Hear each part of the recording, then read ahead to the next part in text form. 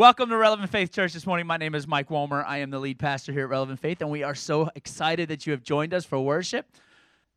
A lot of what they talk about and what they're doing fits real well in the series in which we have started preaching, and we've talked about this series called Discover Your Story, and the goal is to really discover who we are in the dreams that God has given us. And we started last week where we talked about and we dissected the idea of why sometimes our dreams seemingly die.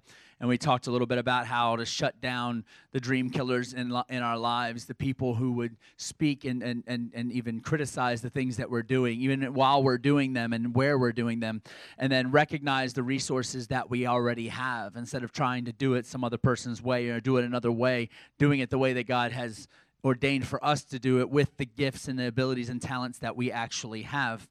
And then also valuing the victories.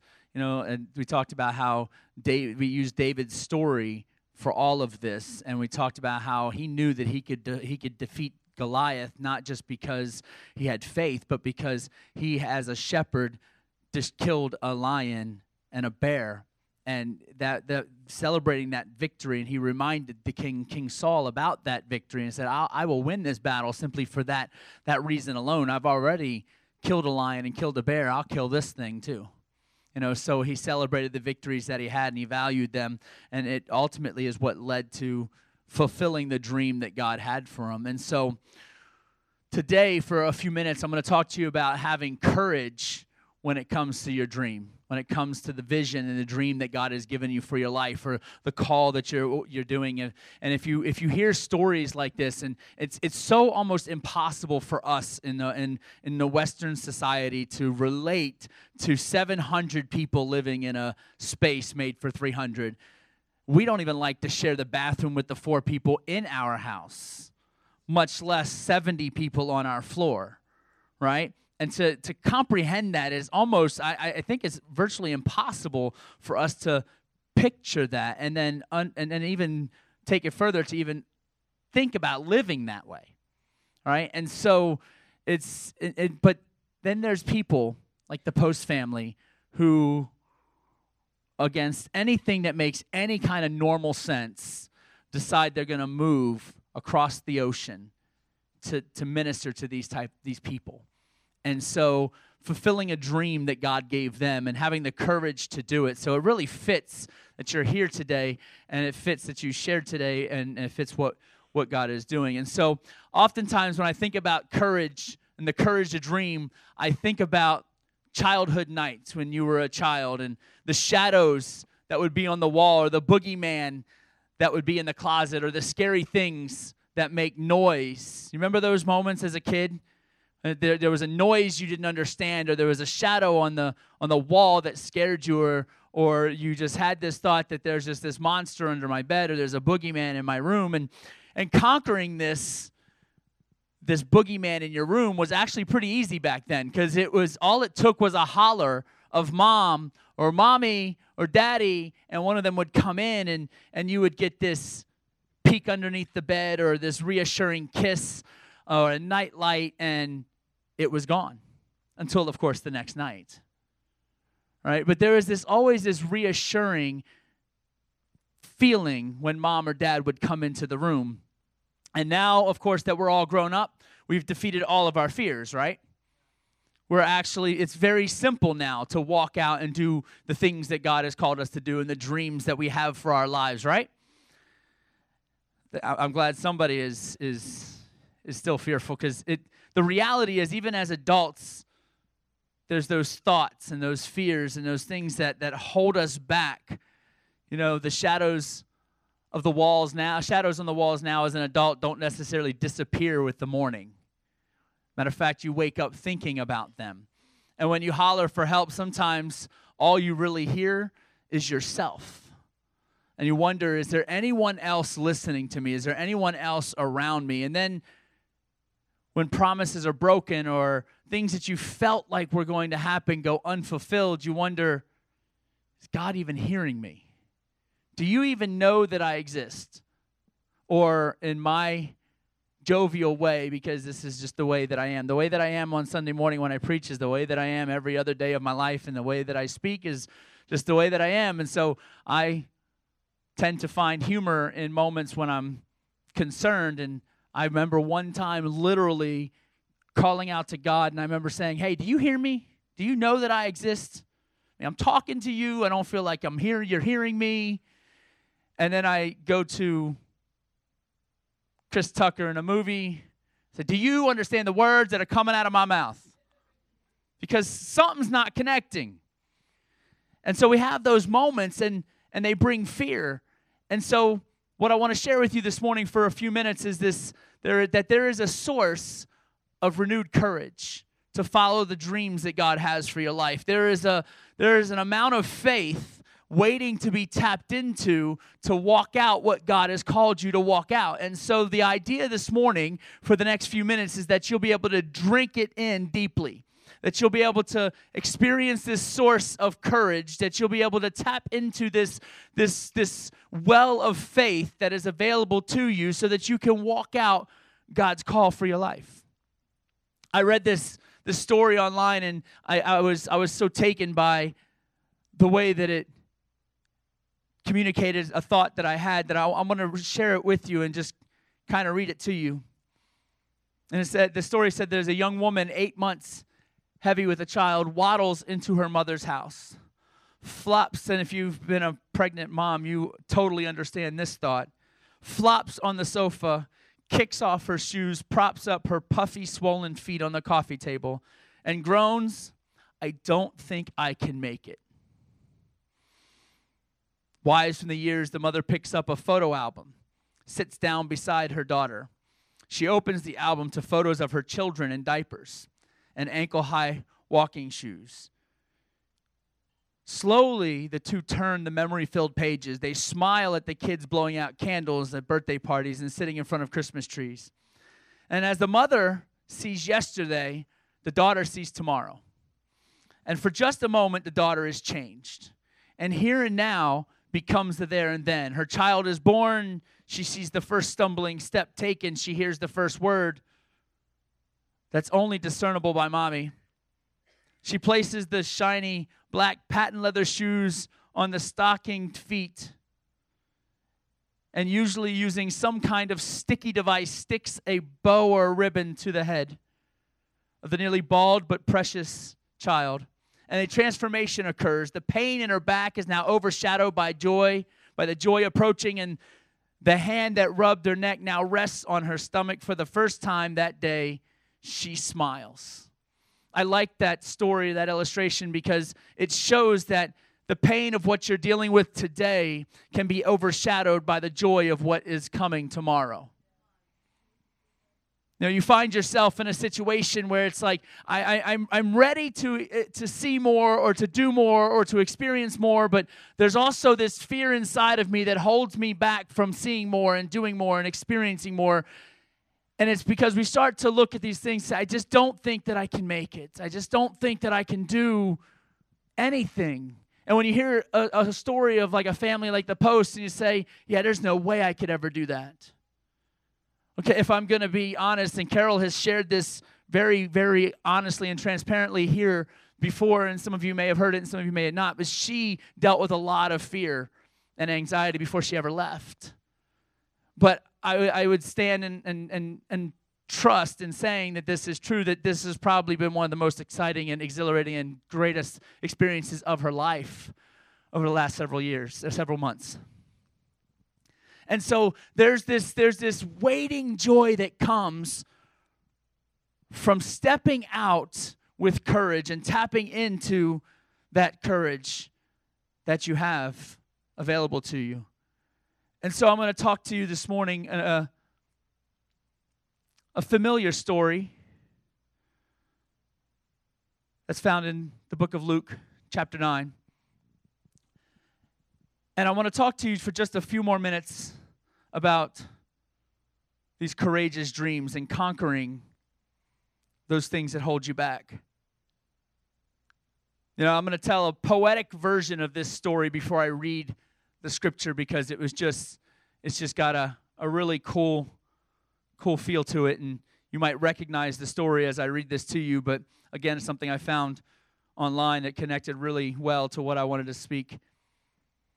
And so this is the story that you can find in Luke 9, told in a very creative, poetic way. 4 people snake their way up the mountain. The trip has been long, the hour is late, the level place on the hillside is reached, and they sit down. They're tired, their muscles hurt. The grayness in the twilight settles over them like a soft cloth. The quartet of pilgrims long to sleep, but only 3 do. The 4th sits in the shadows. Face skyward, the stars wink at their maker. Winds blow over the shoulders of their designer. Cooling his neck, he slips off his sandals and rubs his sore feet and reflects on the wildness of it all.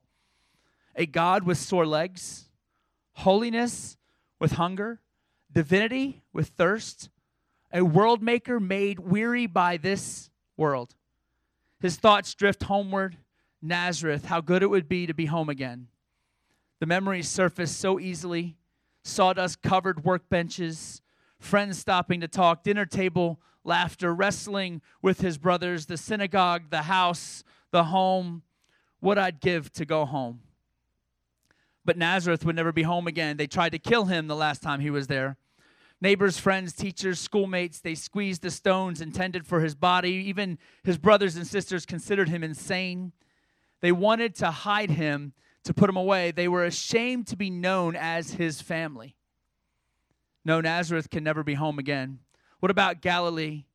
He could go back to Galilee. There are crowds that listened. There are people that followed, but he shook his head. And as long as I made them bread, they would follow. As long as I said what they wanted to hear, they would follow. He remembered the crowds as they turned away. He heard jeering. He felt their rejection. No, I can never go back to Galilee. He thinks of Jerusalem. She offers no comfort. He knows what she will do to him. A foreboding pain stabs his wrists. He winces at the slicing of his brow. He sees the world around him growing darker and darker. My God, a premonition inside him cries. He shakes his head and breathes a staggered breath. His thoughts return to the present. He plucks a shoot of grass, puts it into his mouth, and sits in the shadow of his fear. He looks at his followers as they are asleep. They have no idea. They just can't understand. He speaks of suffering. They think of conquering. He speaks of sacrifice. They think of celebration. He's an artist painting for the colorblind. He's a singer singing for the deaf.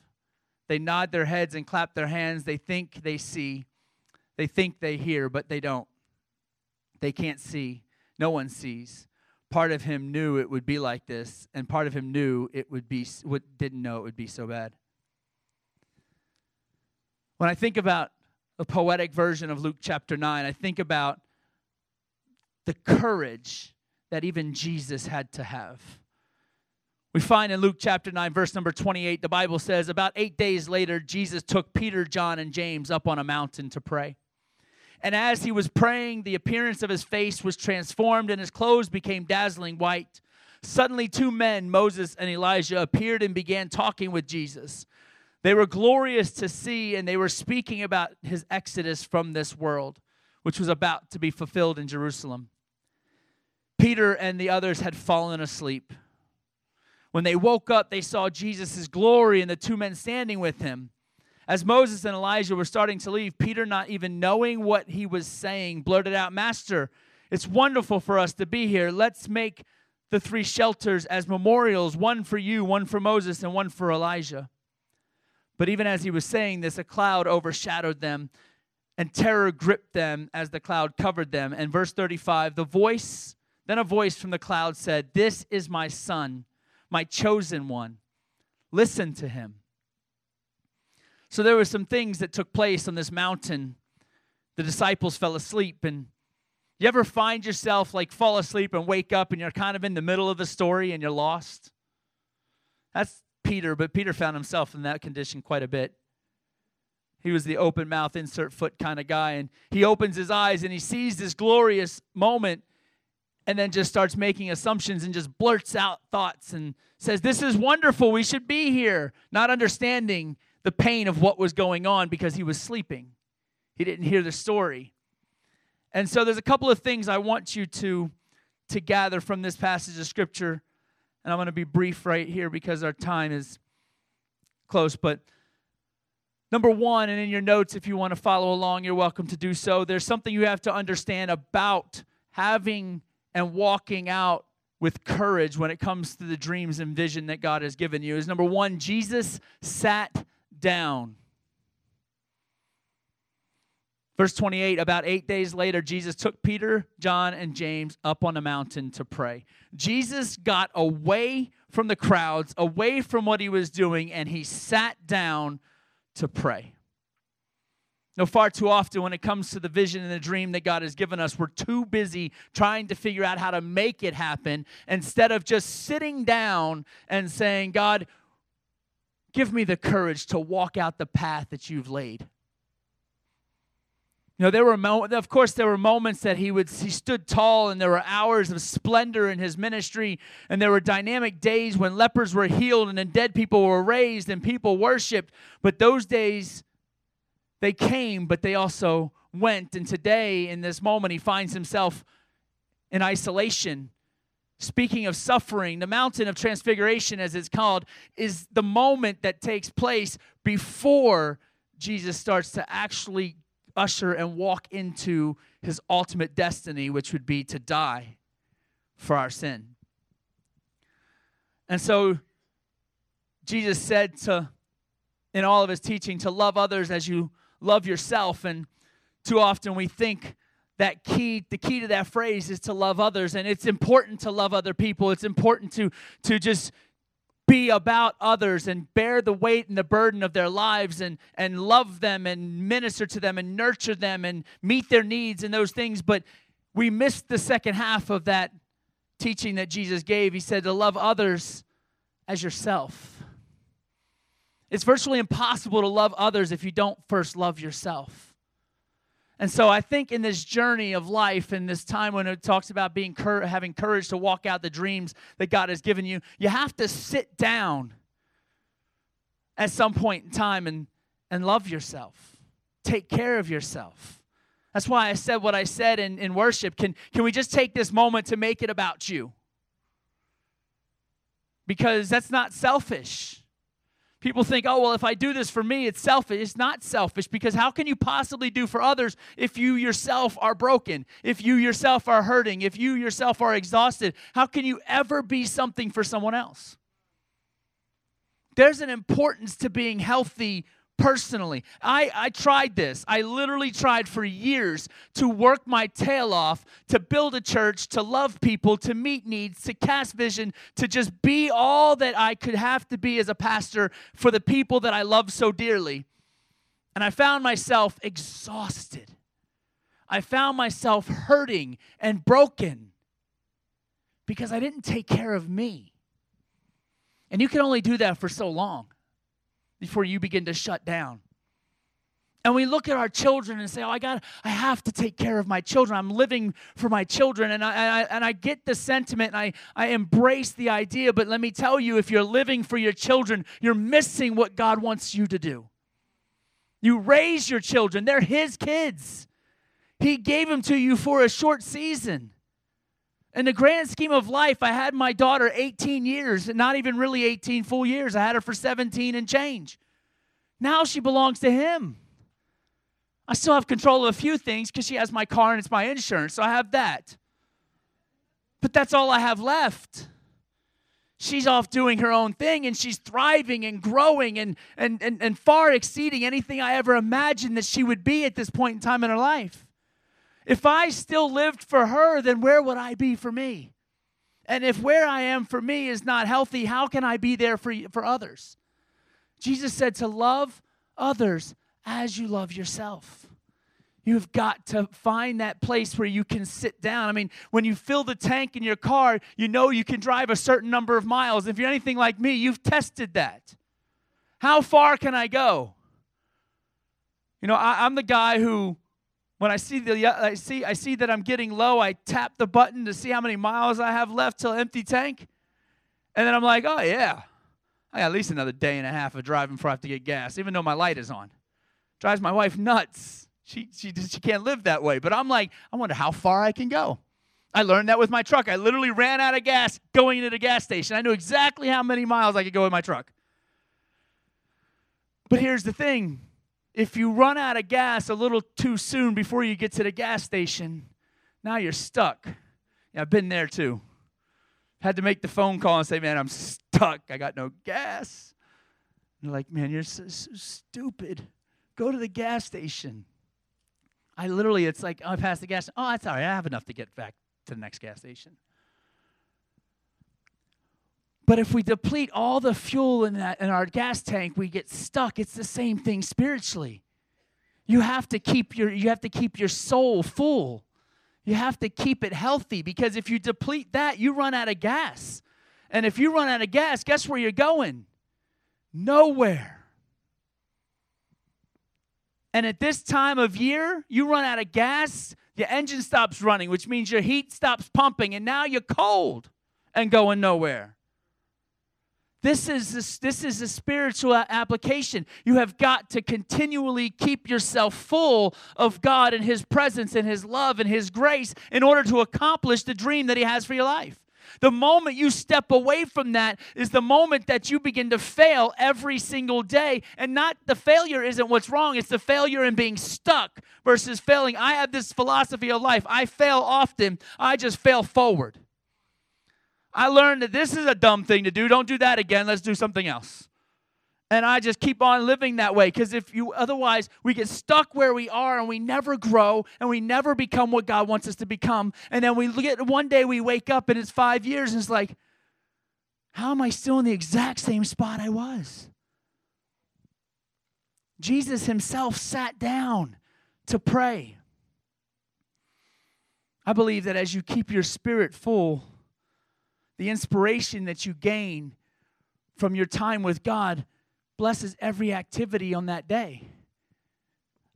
It makes everything flow smoother. It brings answers to your thought processes much quicker, and it brings resolution to conflicts, and it does all these things. It has the ability to do all these things that we just need every day of our lives. You have to be able to sit down. Jesus sat down. Number 2, you have to have this understanding that sitting down changes you. Jesus sat down to pray. And the Bible says in verse 29, as He was praying, the appearance of His face was transformed, and His clothes became dazzling white. His appearance was transformed. He was changed because He sat down. What happened on this day on the mountain is the glory of God fell on Jesus in such a way that He was physically changed. It wasn't just like when you say, the appearance is, the Greek word in this literally means what you saw changed. So I'm gonna say that again, because some of y'all missed that point, and it was a really good one. And so since a good preacher knows when he has a good point, I'm going to say it again so y'all can get it really good this time. When you sit down with God, and when you sit down and spend that time with God, it changes you. It changes you in such a way, it's what people see that changes you. His appearance changed. The physical makeup of Jesus changed. The clothing He was wearing started dazzling. His face the Bible says His countenance changed. That they looked and they could see an actual physical change because He had sat down with God. See, we often talk about how prayer changes things, and we talk about sitting down with Him and how that changes what's on the inside. And this is true, and it's important because God does a work from the inside out. But at some point in time, your sitting down with God changes what people see. It changes what people hear. If you really want to know if you're really connected to God in a good way, just think about what comes out of your mouth. Think about the language that we use, or how negative or positively we speak, or think about how we respond in stressful situations. That's how you really know if you've been changed. And that only comes from that time of sitting with Him. There's a noticeable difference in the one who has spent time in the presence of God and the one that has not. You can see it. And the point of Jesus taking Peter, James, and John was to go and pray. But what did they do? Verse 32 says, Peter and the others fell asleep. Now, here's what's really interesting, and I had to do some study, and I actually had to inquire of some people who have been in the Word much longer and deeper than I have to get some understanding here. But when we think about this, Peter, and this is really interesting, and I wish I had more time because this is some deep stuff right here. There are two instances that these same three people fell asleep. The first one was on the Mount of Transfiguration here in Luke. The second one was in the Garden of Gethsemane when Jesus was praying. But here's the thing, they were two different sleeps. That's the part that rattled me a little bit. When the Bible says that they fell asleep, this sleep that they fell was a spiritual sleep. It wasn't just a physical, I'm tired. In the garden, it was physical, I'm tired, and I went and took a nap. Here they fell asleep because they spiritually were exhausted. And so it wouldn't necessarily be entirely accurate to say they lazily missed something while they were sleeping. You could ask the question, that while they were sleeping, what might they have seen? What might they have heard? That's why it's so important to have that time to sit with Jesus, because the things that you will see and the things that you will hear are powerful. And if you miss out, if all you're doing is saying, oh, I checked my checkbox of my 5 minutes with Jesus today, then you're missing a whole lot of what he wants to say and what he wants to do. You are.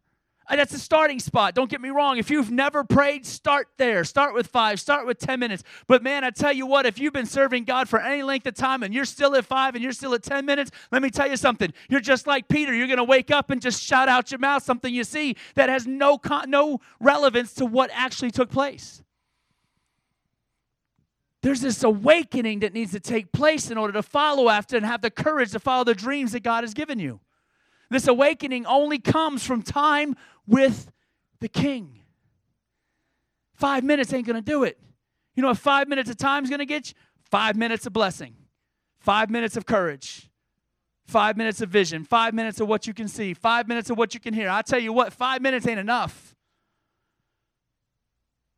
I don't sit and talk to nobody for 5 minutes. Nobody. Hey, can I have a... If I text you and say, hey, you got 5 minutes, you better make sure you got 30. Because that's all I know. So 5 minutes is not enough. I can't get anything across in 5 minutes. It takes me 5 minutes just to formulate what I want to say for the next 20 minutes. We've got to grow into this place where we're sitting down with Jesus, understanding that it changes us. It gives us the courage. They missed the entire conversation about the resurrection of Jesus. That's what they missed in that moment when they were sleeping. That's a pretty important thing to miss. And they missed it because they were spiritually sleepy. How many people are spiritually sleepy today? And what are you missing because of it? Here's the good thing, though. Okay, even for those that are spiritually sleepy, even when you've missed things, God brings these things back around. He gives us another chance. Thankfully, he gives us a lot of other chances. But Peter would recall this moment later, and it would become one of the most powerful moments recorded in his writings in 2 Peter. He would recall the resurrection, the Mount of Transfiguration, all that he saw and all that he experienced. He would then recall it at that time, and it would be powerful. But I believe that in order to truly see God move, we need to admit and be willing to be changed. That's what Jesus was about when he was sitting with the Father. Be changed. Your mind, your will, your emotions. God, change our soul. That's the cry. That's if you really, truly want to see great things happen in your life and see God use you in ways that you could never have imagined, that's part of your prayer has got to be, God, change my soul. Because your soul is made up of your mind and your will and your emotions, and the only way to really, truly see God move is when those three things are connected to him. That's why I pray the way I pray before I preach. God, I decrease so that you increase. I truly want that. Because if all you get from me is what you get from me, it's entertainment at best. But when God is the one doing it, it might have some staying power. This transfiguration experience was what Jesus needed to face what was to come. This change is sitting down with Jesus, sitting down with God, is what he needed in order to face the cross. What he needed to have the courage to walk out what was going to be the most painful experience ever known to humanity. And it wasn't just painful physically, it was also painful mentally, emotionally, and spiritually. How many of you experienced pain in your life that wasn't physical, but that was mental? Or that was emotional, or that was spiritual? It's all a part of it. You can't separate any of them. And so in order to develop this courage to dream, you have to stay in the presence of Jesus. You can't forsake it for anything. I loved my daughter text my wife last night. Was it last night or this morning? Last night. And it was there over at a pastor's kids retreat, and Maya is there as a counselor, which is crazy to me. She's counseling at a whole bunch of other pastors' kids. And she texts my wife and says, "Oh, I love the presence of God." That's what she told her. It's like, because there's no better place to be. And when you feel him in that great moments, it gives you the courage to keep going. It gives you the courage to walk out the dreams that he has for your life. Oh my gosh, I got to go. Oh, I looked at the time just now. Whew. All right, I got to finish this. That's all right. So how do we stay in that place? I'm going to give you a couple of things to make it practical. Matter of fact, worship team, why don't you make your way up here? I know that will help me to actually close, and not Pentecostally close. If you don't know what Pentecostal closing is, go to a Pentecostal church one time and listen to the pastor say, "I'm closing," and then look at your watch. And then look again when he's done. It'll be every bit of 25, 30 minutes.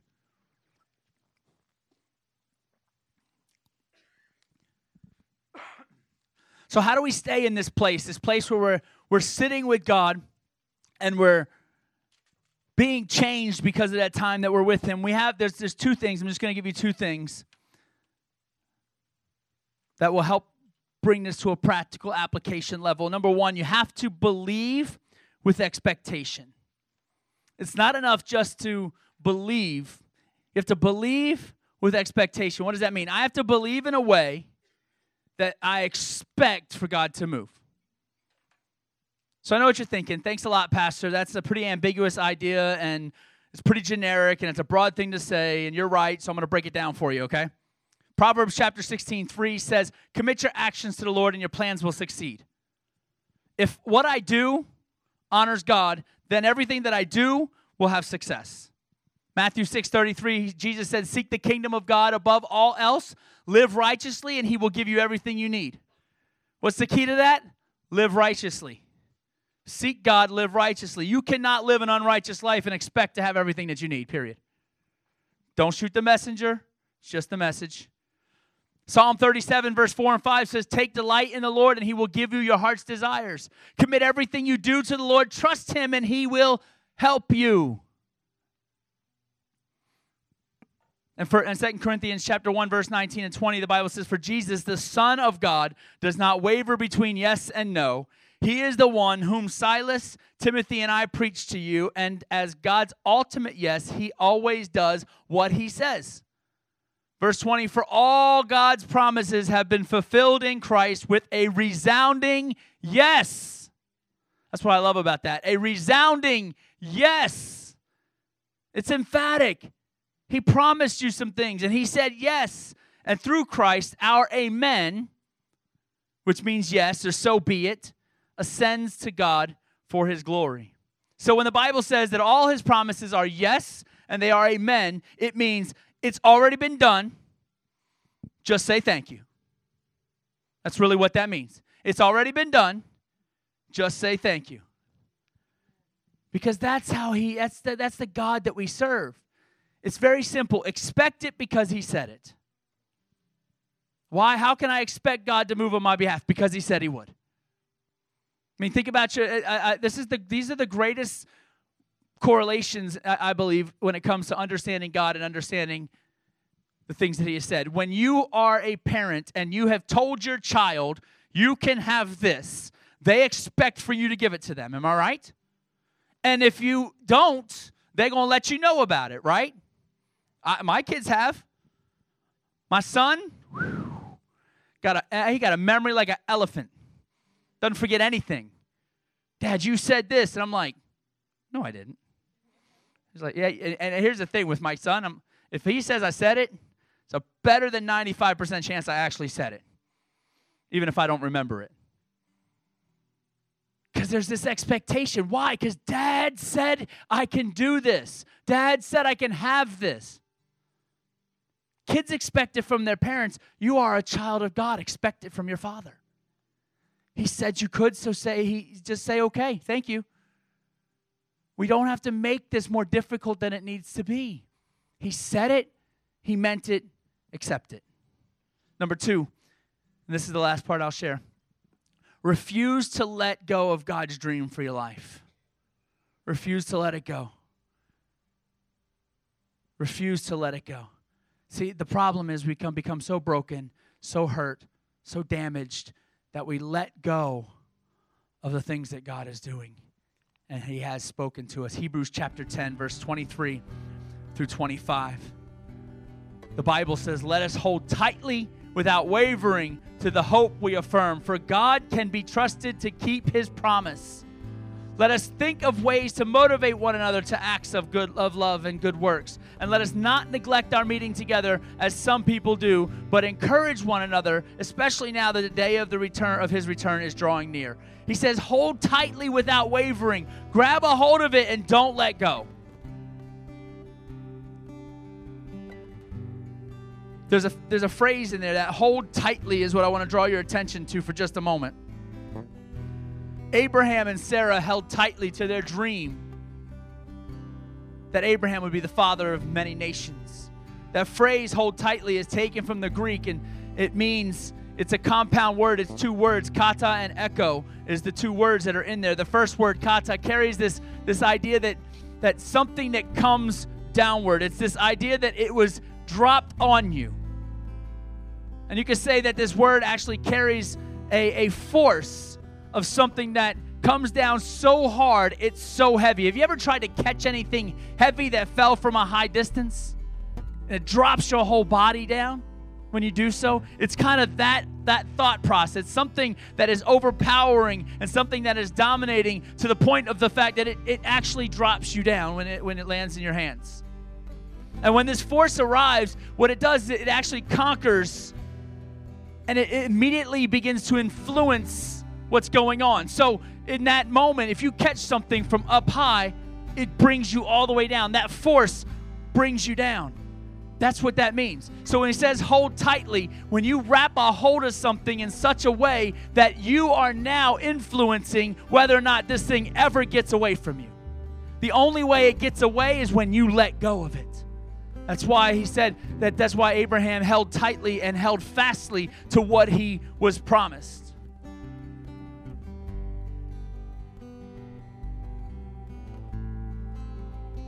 And so the second part of that word is the word echo, which actually just simply means it's possession, taking ownership.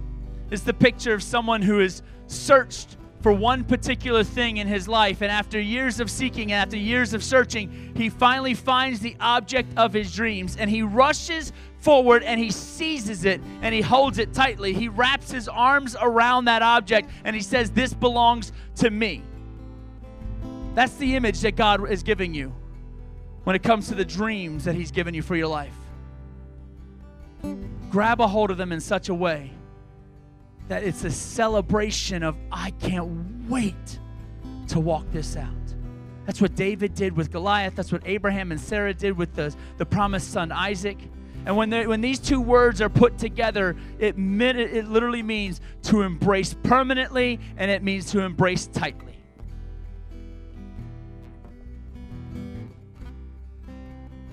So if you ever want to see your God-given dreams come to pass, this is the attitude that you have to have. You wrap your arms around that word from God and never stop believing and never stop pursuing the dream until it comes to pass. I mean, Jacob was so desperate when it came to his time with God that he said, "God, I am not letting go of you until you bless me. I will fight you all night long." God's like, "Man, this dude will not let go. I just got to bust his hip." And he did. He popped his hip. According to Scripture, he popped his hip out of joint. You can't fight no more when you don't have a hip.